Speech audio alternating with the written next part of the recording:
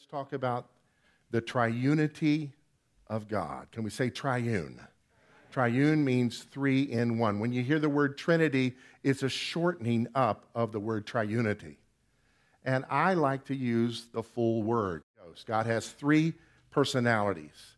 And here in 1 John 5:7, it says there are three that bear record in heaven: the Father, the Word, and the Holy Ghost, the Holy Spirit.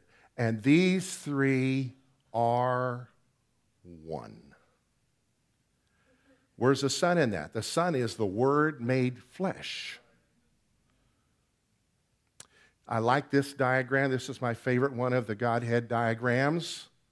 The Father, the Son, and the Holy Spirit, or the Father, the Word, and the Holy Spirit. The Son is the Word made flesh. So the Father glorifies the Godhead. He is God. The Son is God. The Holy Spirit is God. All three personalities are God. But the Father is not the Son, and the Son is not the Holy Spirit. There's a distinction. The Holy Spirit is not the Father. How I understand it is this: God is the Father. God the Father is the biblical term. God the Father. The Son of God is the Lord Jesus Christ. Some say God the Son. They don't mean another God. Just return to the center of the diagram. God the Father, God the Son, God the Holy Spirit. So God is the Father, God is the Son, God is the Holy Spirit. The Holy Spirit is God, the Son is God, the Father is God. The Father is in the Son,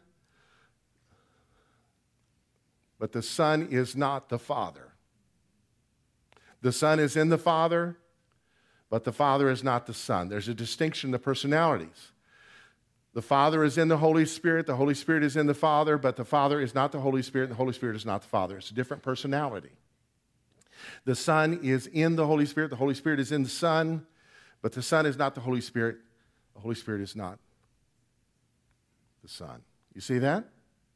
So they're not people, they're personalities. The Latin word originally used when formulating this teaching was the word persona, which refers to personality, and that again got shortened to person. And so that creates tritheism in the church. And there are some preachers out there, some well-known, that are tritheists. When I hear them preach, they actually believe in three different gods.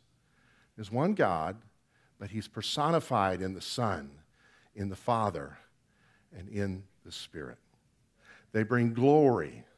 We sing songs about the Holy Spirit, but it's based on the revelation of Jesus. The Holy Spirit currently is revealing Jesus to us. Thus, we are a Christ-centered church, empowered by the Holy Spirit. The way I understand God is this: Jesus is called the arm of the Lord. And Jesus came and lived as a man, as the arm of God, who did miracles by the finger of God, anointed by the Holy Spirit. So God is God, the Son is his arm, and the Holy Spirit is his finger. All one God. If I hit you with my fist, you say, "Why did you hit me?" I can't say I didn't hit you, my fist did.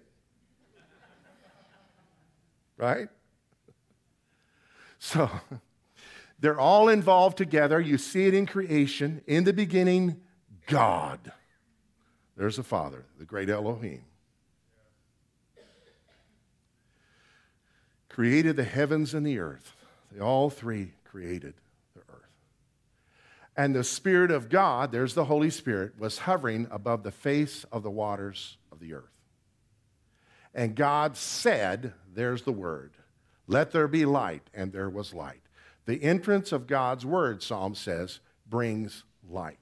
So Jesus is the light of the world, and the Holy Spirit is Jesus in the earth, not Jesus at the right hand of the Father. He's Jesus in the earth, revealing Jesus to us. It's all one God. There's no reason to be confused.